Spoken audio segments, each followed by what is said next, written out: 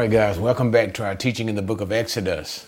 Now, the last time we were here, we were in chapter 19, where basically God had instructed Moses to prepare the people to meet him at Mount Sinai. Now, the people had arrived at Mount Sinai after 3 months of journeying from the land of Egypt, and now they are in Mount Horeb. Also remember, Mount Horeb, same as Mount Sinai. And they are now being brought into a covenant relationship with God. So God instructs Moses to prepare the people. And what we see is basically a ceremonial preparedness with respect to God's holiness. In other words, the people need to understand that they are about to meet a holy God. And so therefore they are to prepare themselves in the sense of holiness or cleansing, or the sense of being separated from common things. And you'll see that even when Moses says to the men, do not have sexual relations with your wives for 3 days. So the idea is, as God is holy, the people are therefore to separate, sanctify, or make holy themselves.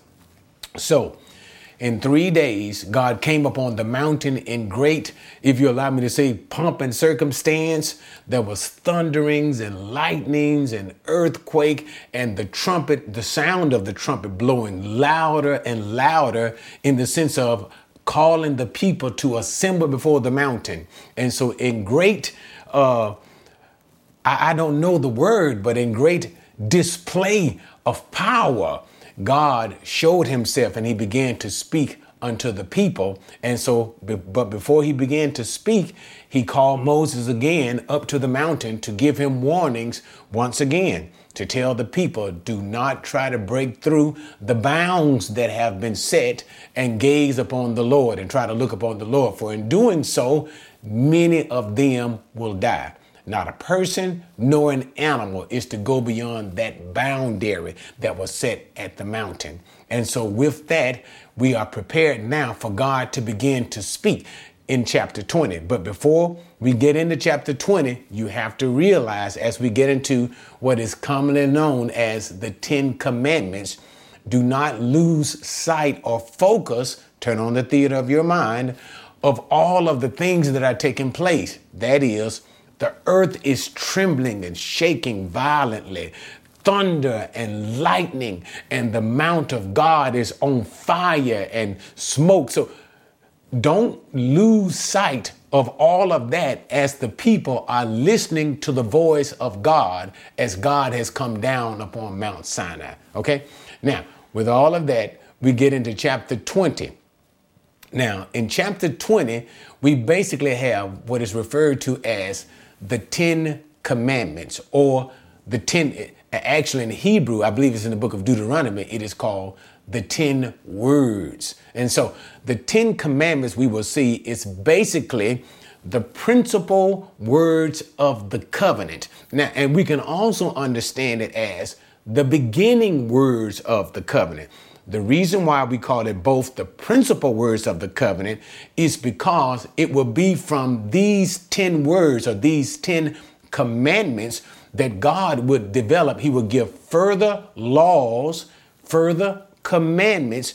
He would develop each one of them with further laws and further commandments. So as we read through all of the 613 commandments of Moses that are given, that are distributed throughout the book of Exodus up until to the end of Deuteronomy, as we read all of those 613 commandments, it is from these 10 principal laws that God further develops it. So in a sense, just for example, and I don't want to get too much into it to make this long, when he says, do not commit adultery, then later on, you'll see he'll talk about sexual laws in the book of Leviticus in chapter 18 and chapter 20. So there'll be further expansion of these laws. And so that's why we say these are the principal commandments, these 10 that will be further expanded in the covenant laws of Moses. Okay,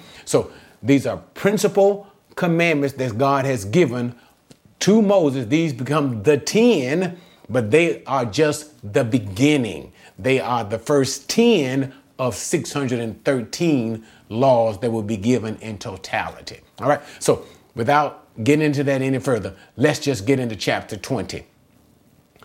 Then God spoke all these words, saying, I am the Lord your God, who brought you out of the land of Egypt, out of the house of slavery.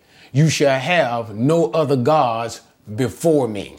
So he begins with what is understood as a suzerain covenant. Suzerain covenant. That is a Lord/vassal covenant.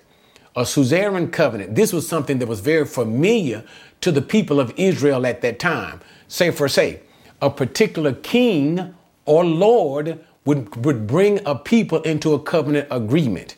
And what he would do is basically introduce himself. And in the introduction of himself, it would also be an indication of something that he has done on behalf of the people. And then he would have an expectation of the people to respond to him in a covenant agreement. That is, he would simply say, I am this king and I have done this and that for you. And therefore, I expect you to do this and that towards me. And as long as you do these things towards me, I will always do these things towards you. So therefore, even as God is speaking from Mount Sinai, he is speaking in a way that the people will understand it, that he himself is their Lord, and also they themselves are the vassal. And when we say the vassal, that means the subject to this Lord. So he is bringing them into a covenantal agreement in a way that is familiar to them. So that's what you need to see it on the aspect. Okay. So he begins to say, I am Yahweh, your God. So God introduces himself to the people of Israel by virtue of his personal covenantal name. And I don't even have to go into a lot of details on this because it speaks for itself. God uses his personal covenantal name because he is entering into a covenantal agreement with the people of Israel. And then he states, as we talked about earlier in the Lord-vassal treaty, he states that thing that he has already done for them. I am the Lord your God who brought you out of the land of Egypt, from the household of slaves, from the house of bondage, as is sometimes translated. So he says, this is the thing that I have done for you. And they can reflect all the way back until Moses returning back into Egypt, going before Pharaoh and displaying through those 10 plagues the power of God. And even as he brought them out of Egypt, how he said earlier, he led them on eagle's wings. He bore them on eagle's wings. How he provided for them on their way towards the mountain and even protected them from the army of Pharaoh. So all of this is inclusive in that idea of God saying to them, this is what I've already done for you. Now, therefore, what remains of this covenantal treaty is what he expects, the king expects from the vassal. Okay. And so now he goes into verse number 3 and he simply says, predicated upon this, that I am Yahweh, your God. And the sense, assumptive sense, I alone am your God. So therefore, what? You shall have no other gods before me. And that also can be understood in the sense as you shall have no other gods besides me. So therefore, the first commandment that God gives them is the commandment against idolatry. Now, and as we look at these first 4 commandments of God, I believe it's the first 4, they are all predicated if you read it in Hebrew, it would simply say lo. So they are negative prohibitions. In other words, God is saying, no, forever you cannot do this. And I don't want to get into a whole lot of details on Hebrew grammar, but that is the meaning of the word lo. It is a permanent prohibition. You are never to have any other gods besides me. Okay. And so now let's simply continue with the giving of the commandments. You shall not make for yourself an idol or any likeness of what is in heaven above or on the earth beneath or in the water underneath. You shall not worship them or serve them. For I, the Lord your God, am a jealous God, visiting the iniquity of the fathers on the children, on the third and fourth generations of those who hate me, but showing loving kindness to thousands to those who love me and keep my commandments.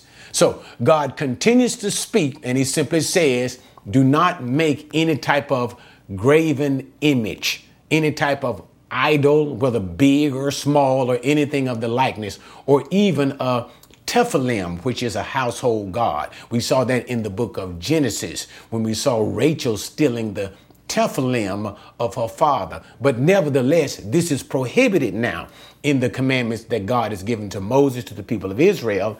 No idolatrous imagery whatsoever. No, and also too, no light in this too. God is simply saying no idols whatsoever, because he's already said what? No other gods besides me. So therefore, you don't have any other God, and you don't make any images of those gods. In assumption to all of this is no images of those gods and no images of God himself. Do you understand that? No likenesses of any images of God himself. Now, this is what we're going to see will be one of the first great sins of the nation when they make, that is through Aaron. Aaron will make an image to Yahweh. Aaron, we're going to see later on when Moses goes up to the mount for 40 days, and he's going to be there for 40 days. And they're going to say, we don't know what happened to Moses. They're going to say to Aaron, make us an image, make us gods to go before us. The people are not saying, make us an image to an idol god, a God that we don't know. They are saying, make us an image to Yahweh, a visible representation to Yahweh himself, of Yahweh himself. Okay. So here, what God is commanding is, do not make images of God, of any idol god or of God himself. And don't make those images of a likeness of things in the heavens or of a likeness of things on the earth. So no idols whatsoever. And then he begins to say, because there is never to be any worship of any idol gods, because God declares himself to be a jealous God. In other words, God says that I am yours and you are mine. And therefore we can see in a sense of marriage. And I don't want to get into all of that, but we can see a sense of marriage between God and his people, because later on, God is going to give a certain particular law concerning the law of jealousy concerning a husband and his wife. And this will be a derivative of that. In other words, as God is a husband to his people and he is jealous that she has no other God, a man also can have a jealousy toward his wife, and he would be jealous that she should have no other man. But anyway, that's the principle that is being set forth here, that God himself is a jealous God, and therefore he will not permit the worship of any other gods besides himself, nor the creating or making of any other images. Okay, let's continue. 7, you shall not take the name of the Lord your God in vain, for the Lord will not leave him unpunished who takes his name in vain. Okay, before I get to that verse, let me go back, because I need to complete the commentary, because God sets forth a divine principle in verse number 5 and 6 when he says, if you engage in idolatry in any way, worshiping in other gods, making images, that God will not leave such people unpunished. That is, the iniquity that God would God would punish those people who break his commandments, specifically here, the commandment of idolatry, even to the third and fourth generations. That is, he's speaking of not only duration. Duration is the people who broke those commandments. You got it? Who broke the commandment of idolatry.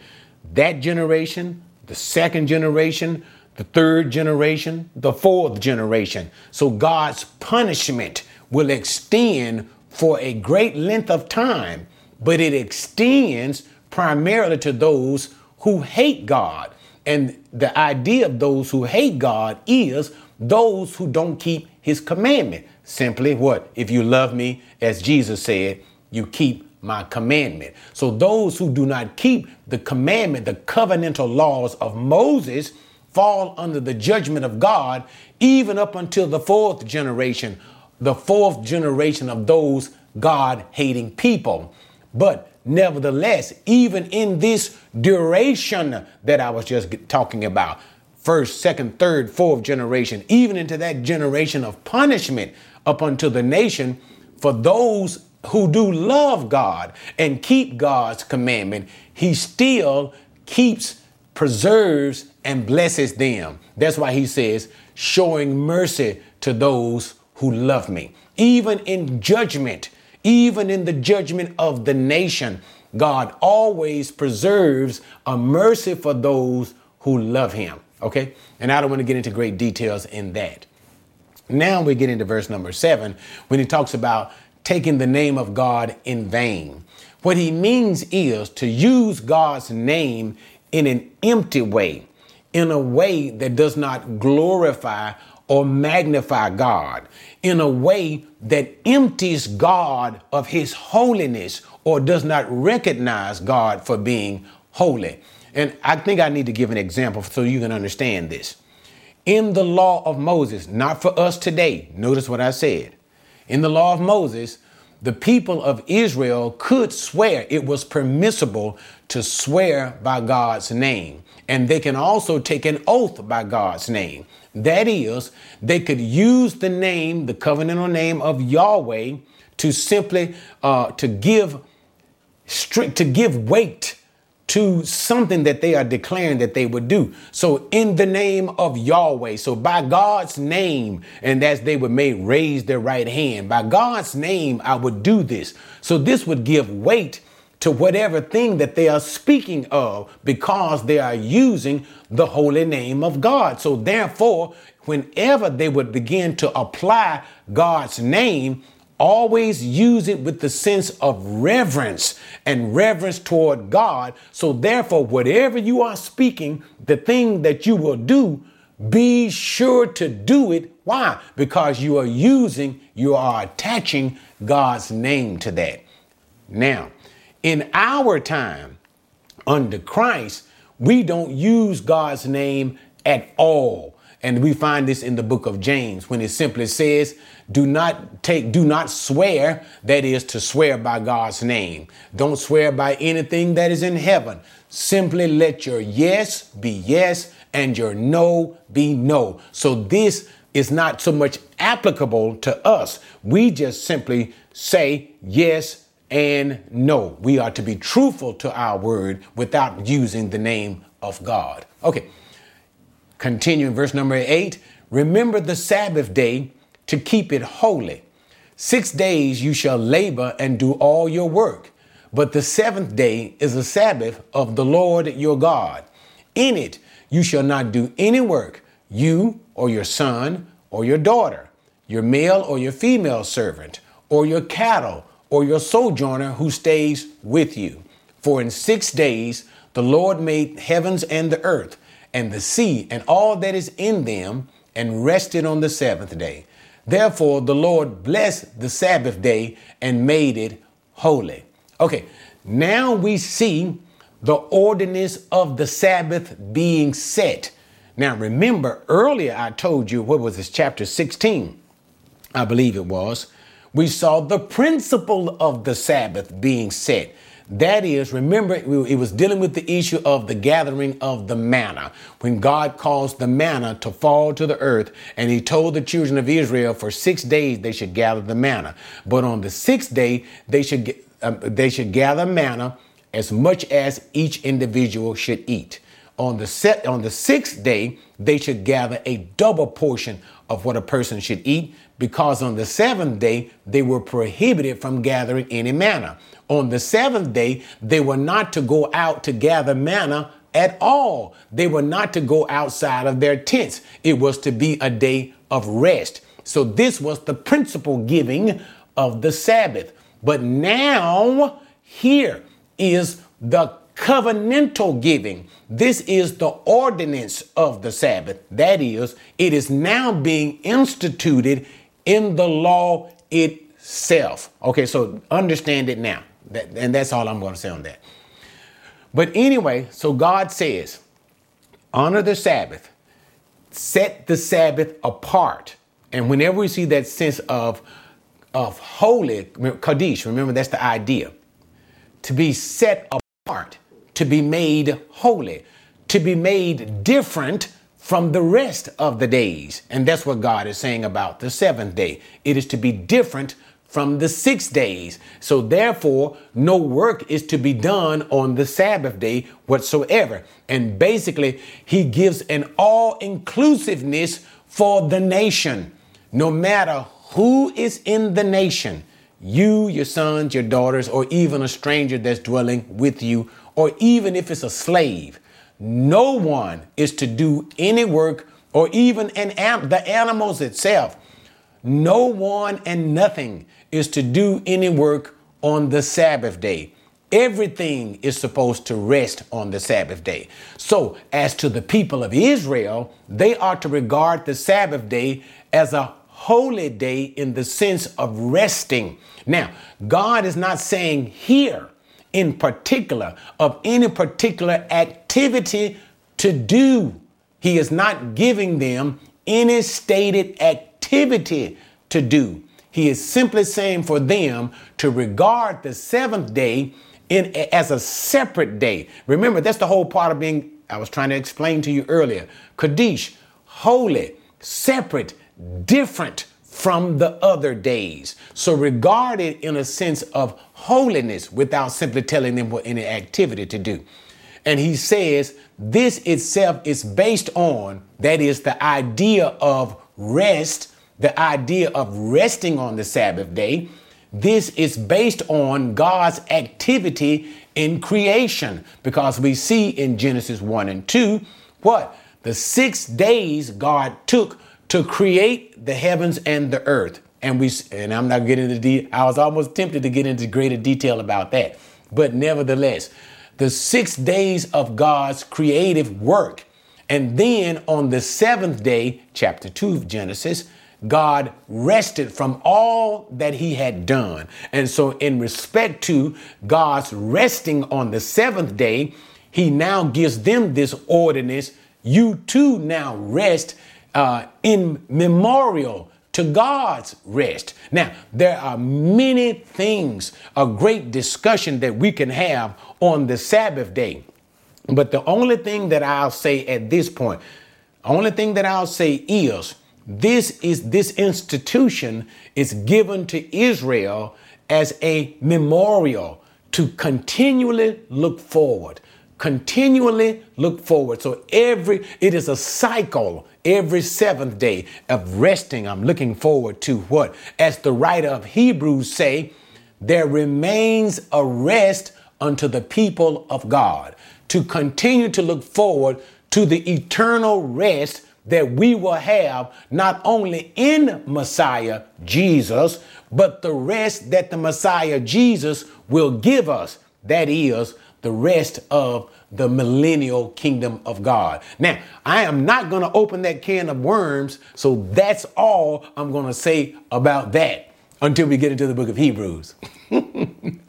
But anyway, so that's the commandment concerning the Sabbath day, setting it apart, distinct from the other days, to have a sense of holiness, a regard for God on that day. And therefore, it gives the people also refreshment, different from what they had in the land of Egypt, because in the land of Egypt, they worked every day.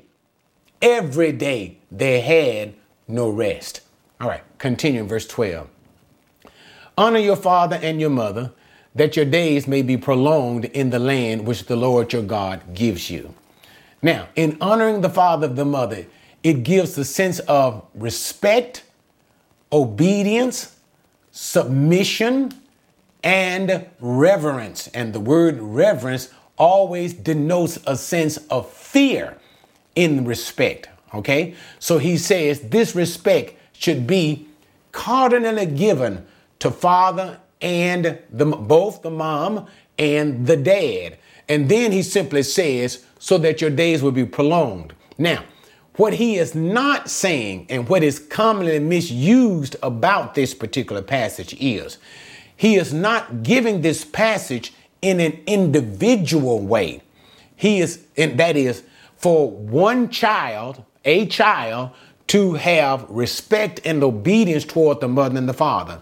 And if the child respects and obeys the mother and father, then the child's days of life will be increased. That is, do you understand that? His days of life will be increased or expanded. That's not what he is saying. He is saying that the basis for society, for my people, is that the child should honor the father and the mother. For if the children should honor their parents in such a way, I will prolong the nation in the land of Canaan. You got it? If the children are obedient to parents, I will prolong the nation in the land, in the promised land. If the children become disobedient, then the people will be removed from the promised land. So that's what he means by, notice what he says in the verse, that your days will be prolonged, not of life, but what? In the land that the Lord your God is giving you. Okay? Next, verse 13. You shall not murder. And here the idea is from the basic verb that simply means do not kill. But it is interpreted, you shall not murder. That means there should be no unlawful killing. Notice what I said, unlawful killing, because I've heard some people who want to say, thou shalt not kill. And they try to take the Old Testament command, thou shalt not kill. But later on in the very next chapter, God would say that I believe the commandment, if there's a witch, kill him. And then you'll see further on in the covenant law, if a person sleeps, a man with a man, put him to death. If a person should sleep with an animal, put him to death. So it doesn't mean that there should be no killing whatsoever. And that's why we have this translation, thou shalt not murder. That means unlawful killing. And unlawful killing is to kill a person outside of the command of God. If God did not tell you to kill that person, then you have no right to put that person to death. And that's the idea that's coming here. 14, you shall not commit adultery. That speaks for itself. If a man sleeps with the wife of another man, or a woman sleeps with a wife of with the husband of another man, whatever, to sleep with a married individual, do not do that. Now, this is, as I told you guys earlier, remember, go all the way back to what I just said. These are the principal commands from which God would bring forth covenantal commands. That is, he is giving these basic commands in principal form. And then later on in the other laws that he will give later on, he will develop and expand these laws. So here we have the principal command of fornication. In the New Testament, it would simply be called porneia. It would simply be used as the umbrella word. So here we have an umbrella commandment, an umbrella word of porneia. That is the commandment against sexual sins. So this is not just simply restricting, say for instance, If you're unmarried, you can just have sex all over the place. No, no, no, no. This is God giving that umbrella commandment that deals with sexual sins. Later on, he will expand upon this commandment of adultery and what it all implies. Not only husband and wives, but even all these other things, even bestiality and things of that nature. Okay, and that's what I mean by principle form. You shall not steal. And that's basically the idea of respecting the property of other people. Do not steal from anybody. You shall not bear false witness against your neighbor. And that is to simply speak evil. That is to speak evil in lying against your neighbor. To give a false testimony concerning something about your neighbor. And so we can also see that these things deal with a lack of love. Now, let me pause here while I've been dealing with these things and go back. And you'll notice that the first section, this Decalogue is basically divided into two parts. And like the first basic 4 commandments deal with a reverence or commandments towards God. That is the love of God. And we see this being spoken by Jesus when Jesus simply says, and they come into Jesus testing him, saying, what is the great commandments and things like this nature? And Jesus would simply say, okay, love the Lord your God, all your heart and all your soul, all your strength, all your might. And then we'll see Jesus teaching a furtherance of these things that what? Love the Lord your God with all of your heart. And then he would say, love your neighbor as yourself. What am I trying to say? In the 10 commandments that we see here in this, and I don't want to use the term division, but it can be understood and seen in a division. One, that which pertains to God, all those first commandments up until the Sabbath day, those things that pertain to the worship of God. It deals with the love of God. And then the remainder of those 10 that deals with how we should treat one another, the Israelite people should treat one another, which deals with the loving of the neighbor. So therefore, all the law of commandments, that's why these are principles set forth in these 10. And not only remember, okay, slowing it down. From these 10 come all those 613 commandments. So all 613 are developed out of these 10, okay? And all of these 613 commandments of God can be divided up into 2 realms: the love of God, respect towards God, and the love of your neighbor, how you deal and treat other people. Okay, now that I've said that, let me continue on. So where was I? I was dealing with the issue of bearing false witness against the neighbor, the testimony against the neighbor. And that's why I kind of did that little detour, because these things are an indication of lovelessness towards your neighbor.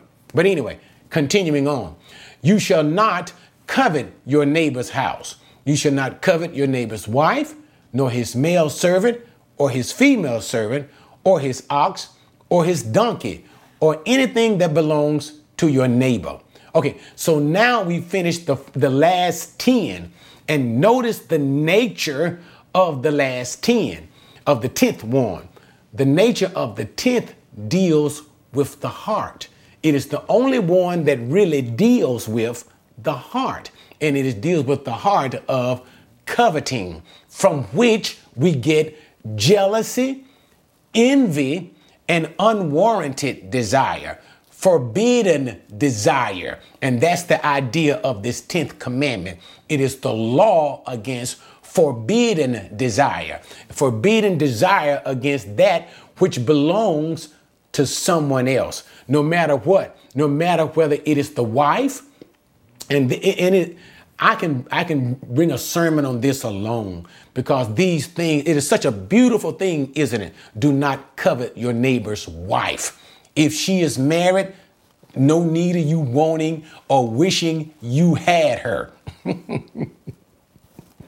And on the other side, if he is married, no need of you wishing and wanting him. But nevertheless, you get the point. Check your heart out And then let me just deal with the commentary. Or his servant, his slave or anything. If it's his property, don't want or covet anything that belongs to anybody else. And that's basically what God is saying. Why? And we can understand the instance of why God is saying these things. When you in the heart begin to covet something, then it moves. This is what James is talking about in chapter 1. It begins to move from simply a desire to action. You begin to do things to acquire that. So when you begin to covet in your heart your neighbor's wife or his property or any of that thing, you begin to do things so that you can acquire it. And the things that you do are evil. And you disenfranchise your neighbor, even up to the point where some have killed his neighbor in order to acquire his wife. Ask King David. But anyway, so those are the 10. Now, as we continue on in the commentary, we're coming to an end now. You have to remember the theater of your mind is on. All the while God is speaking these laws from Mount Sinai. What's going on Mount Sinai? So God is saying, I'm the Lord your God. I can just imagine he had a very deep voice.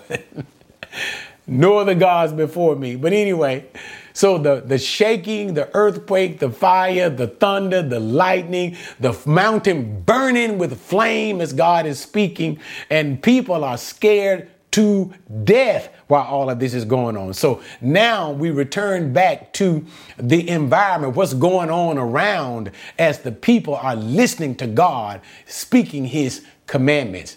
Verse 18, all the people perceived the thunder and the lightning flashes and the sound of the trumpet and the mountain smoking. And when the people saw it, they trembled and stood at a distance.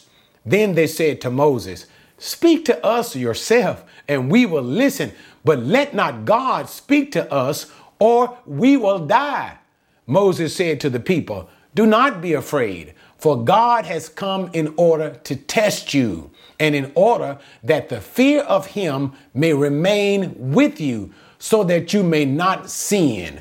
So the people stood at a distance while Moses approached the thick cloud where God was. Okay, so now in the midst of all of God's dramatic power on the mountain, the people they're trembling, and you can imagine this is when you get the deep butterflies in the stomach, as I said to you guys earlier. So they're shaking, and I can imagine people's knees are knocking together. You're scared to death because you don't know what, it's just difficult to understand the feeling that they had. And it kind of brings us to a similar situation in Matthew 17, when Jesus showed forth his true nature. And the Bible said he transformed in the sight of his apostles, Peter, James, and John. And he began to shine with a light like no man could look upon. And all of a sudden, Moses and Elijah began to stand there speaking to Jesus concerning the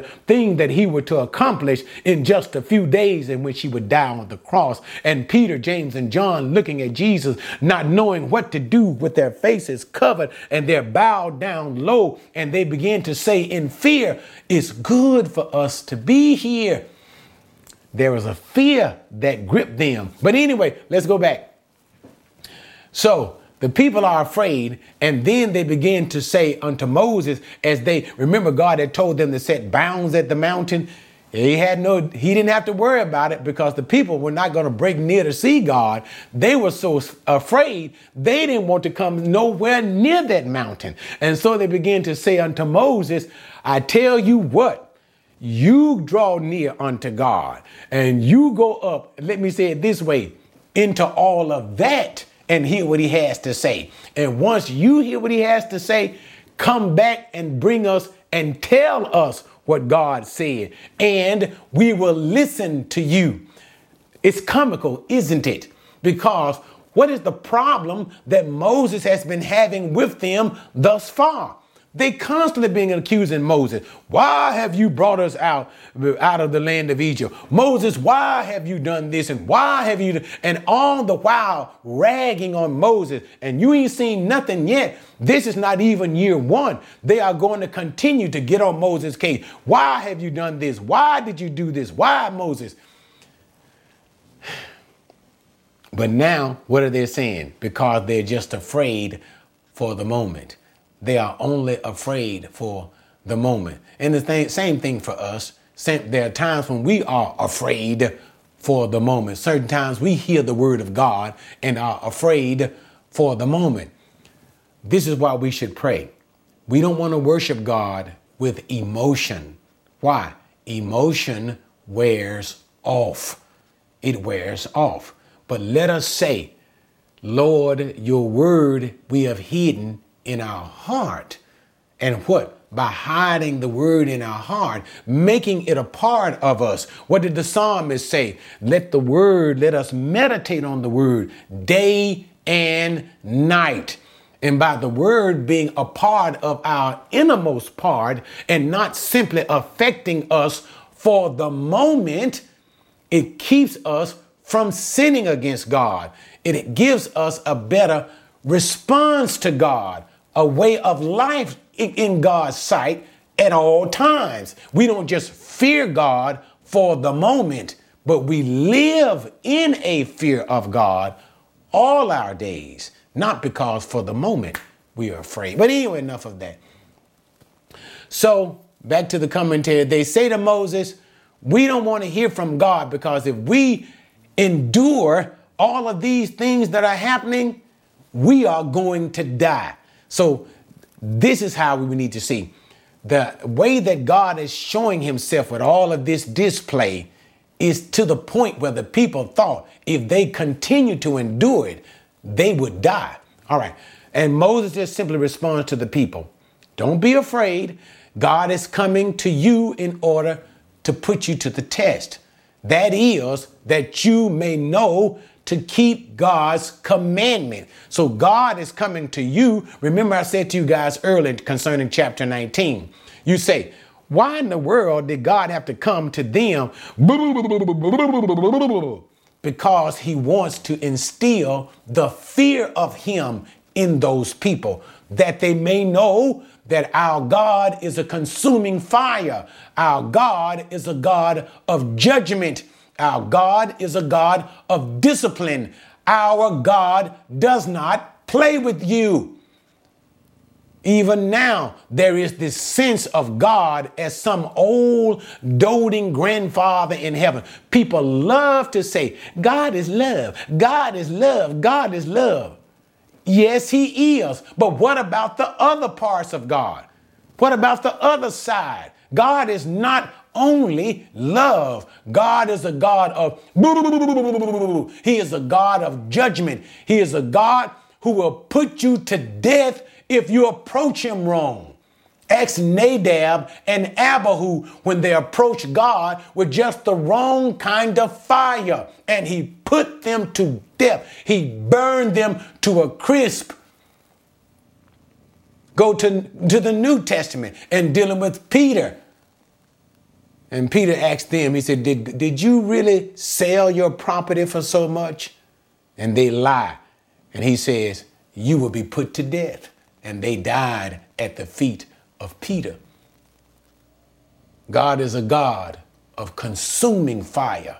And this is what God wants them to see. He loves them, but he expects obedience. Failure to obey will result in divine judgment. Okay, enough of that. So the people, afraid of all what's going on, they just simply stood from a distance as Moses himself, even though shaking, the book of Hebrews told us, he still drew near unto God. Let's bring this chapter to a close.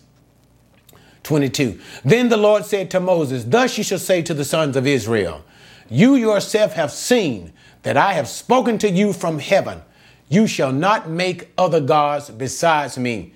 Gods of silver or gods of gold, you shall not make for yourselves. You shall make an altar of earth for me, and you shall sacrifice on it your burnt offerings and your peace offerings, your sheep and your oxen, in every place where I cause my name to be remembered. I will come to you and bless you.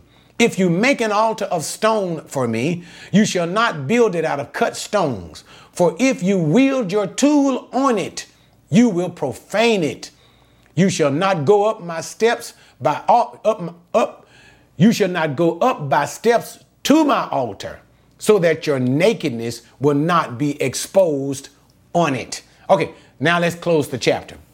So God continues to give prohibition to idolatry. And notice, isn't it a beautiful thing? It's such a beautiful thing. He's already talked about in the first parts of the commandments, no gods besides me, no idols concerning idol gods, no idols concerning me, no idols. Notice the very same thing God not only emphasizes. You ask why he emphasizes, because what we are going to see in the history of the people of Israel, this is the very commandment. Notice what I said, the very commandment that they will break. They will break it over and over. When the nation separates, northern Israel called Israel Samaria, into the south Israel called Judah, Jerusalem. When the nation divides, God will send judgment to the nation. He will bring Assyrian judgment because of idolatry. He will bring the judgment of the Babylonians. That's 2 Kings 17, 2 Kings 25. The judgment of the Babylonians because of what? Idolatry. Israel will be ultimately removed and uprooted from the land, because this will be the very command that they will break. The command to not commit idolatry. God knows everything. Okay, and so he continued on to talk about, and remember, God's of gold, silver, it doesn't matter.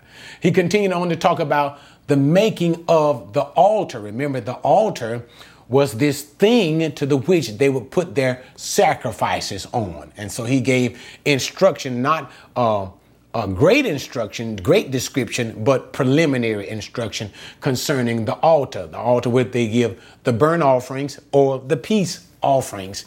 And so he says, when they would bring the offering to sacrifice sheep or the goat, in every place, that altar should be an altar of earth, an altar of earth, an altar of natural stone. Okay, let me talk about this. And this part I truly love. This is part I truly love. Okay, before I get into all of that, in every place that I come that I cause my name to be remembered, I will come and bless you. They will have an altar where they would come and bring their sacrifices. These are national sacrifices, national. So this is the worship of Yahweh on an altar. Bring their national sacrifices in certain places, wherever these places where the altar would be. And the altar would be at certain places. Before the building of the temple by Solomon, the altar will be wherever the tabernacle will be. And remember, the tabernacle is a transportable place for worship. So wherever the tabernacle, the altar would be set up there, and there alone, they would make their sacrifices there. And it would be by there, because of their obedience in making their sacrifices at the altar, wherever that tabernacle is set up until Solomon, that God would bless them for their obedience and their sacrifices there, as well as their obedience to God's law. Okay. Now, further instructions concerning this altar. This altar is to be made beautiful. And here's where I fight to preach. I want to preach from the stones of the earth, from natural stones gathered on the earth. So now God is saying that the two things, the natural stones of the earth, you build the altar, and in the altar is not to have elevated steps by which you will walk up steps to go up the altar of God.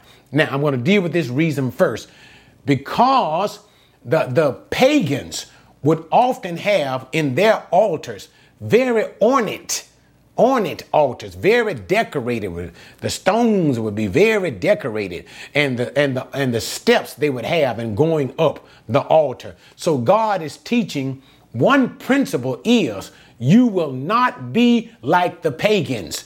This is the idea once again of what? Holiness, sanctifying, to be separate from. So as God is saying, you will not have an altar like the pagans. It will not be ornate and it will not have steps. But there is another point that God is talking about here concerning, notice he says, concerning the tool, not only concerning the ornateness about it. He says this, for the day that you lay your tool upon the altar, you have profaned the altar. Slowing down. I know it's been a long time, guys, but bear with me. We're at the end already. The altar is profaned. In other words, the altar is not usable. God has ultimately rejected this altar. Why? Notice what he said. The altar is a place of worship to God.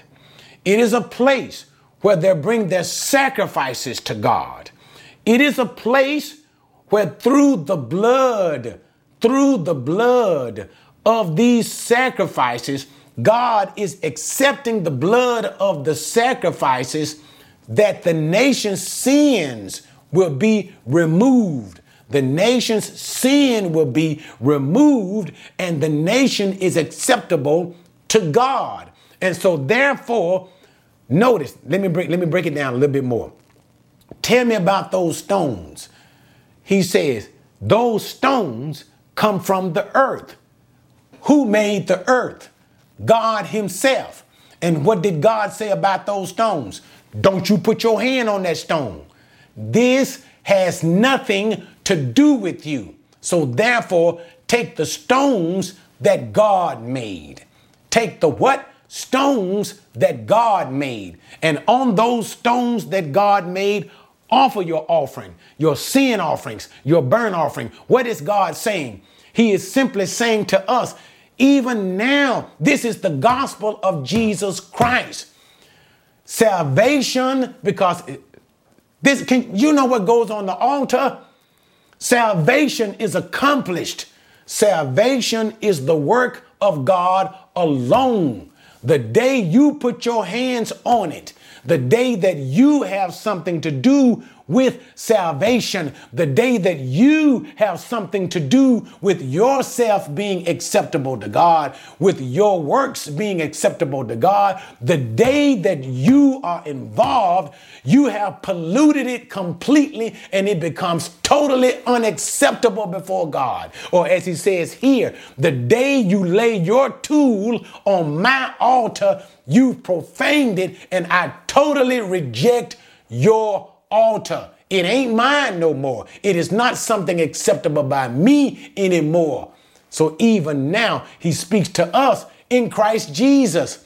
It's not something that you do. It is not what you do or how you do or the choices. No, it is in Christ Jesus.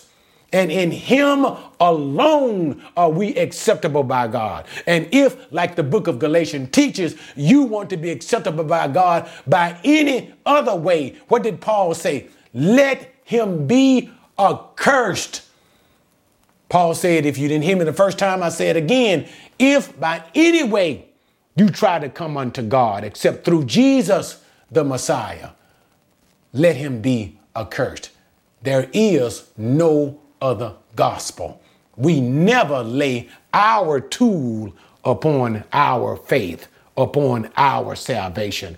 We are accepted by God through Christ Jesus alone. And that's the whole reason for the altar of Israel. It allows the people to be acceptable to God, to draw near unto God, to receive cleansing from sin in a substitutionary way by God. Okay, I think you guys got that. And then he simply talks about going up the steps going up the altar by the steps. He deals with the principle of cleanliness, the principle of sexual being not having to do with the sexuality as they approach their God. Notice, because to come up the steps would allow the nakedness to be seen. So in the worship of God, no sexual perversion whatsoever. Okay, this has been a long chapter, but let me simply finish it this way. Now, we're dealing with the law of Moses. We're dealing with the law of Moses and all the rest of the while. All the rest of the while, we're going to be talking about Exodus, and everything else will be the law of Moses. We know that the law of Moses is not, it does not pertain to us today. It's not pertaining to us today, okay? And basically what we do see, let me just talk about 10 Commandments very quickly. Let me wrap it up because I don't want to babble. Because, guys, you can talk about this point that I'm trying to make at length. It could be a discussion within itself. The law of Moses is not applicable to us, okay? But what we do see even in the 10 Commandments, all of the 10 Commandments did move over into the law of Christ. That's what we have to do today, with the exception of the Sabbath day. And we don't worship on any set days. Paul taught that in the book of Romans, chapter 14, and in the book of Colossians, chapter 1 or chapter 2. So we don't have any specific days, but most of us do go to church on Sunday because even from the times of the apostles, that's when it was traditional for us on the first day of the week, the day of resurrection, for us to go to church. But you can go to church any day that you want to. You can go to church on a Wednesday you want to.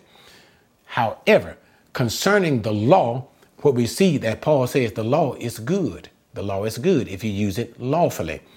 The principles that God is teaching in the law, the principle of righteousness, the principles of holiness. So even though the law of Moses does not pertain to us, the principles of his holy law apply to us today. And that's what we see in the New Testament, in the law of Christ. So the principles of the law still remain. So even with that, let me make my final comment concerning going up unto the altar by steps. Now, what we would simply call that today is going to church. Simply what? Going to church. And notice what he's talking about, a sense of sexuality as it is involved in worship. And what would be the principle that God is setting forth for us today? When we go to church, when you go to church, it ain't about your behind. This thing about trying to be sexually enticing, sexually attractive, and all this stuff is not a proper thing to do. See, I'm applying the principle here. And I know I'm long, but let me just simply say what I want to say. The principle of sexuality. Sometimes the preacher go and you get with a pair of tight jeans on and all of that. Man, I'm trying to make people look at you and want you. Do not ascend the altar. You see it now? The sense of sexuality. And then you have the women in the church. What did Paul even say concerning the women in the church in the book of Timothy? He said, don't be trying to wear flashy clothes and all of that and draw attention to yourself. Do not do that. So the whole sense of sex and all of this, trying to look good and entice sexuality, that's basically what he's saying here. And this is the principle that we can apply even today. Okay, I've been long. Thanks, guys, for bearing with me in the 10 Commandments. And we see that these are just the principle. Remember, the whole idea of 10 Commandments, principle from which God will basically develop the remainder, the covenant laws. Okay, but thanks for joining me with that. Join me next time and we'll get into Exodus chapter 21. And we'll just basically continue with God's giving to Moses those covenantal laws. That is the expansion of the continuation of the 10 Commandments, the continuance of the law of Moses. See you then.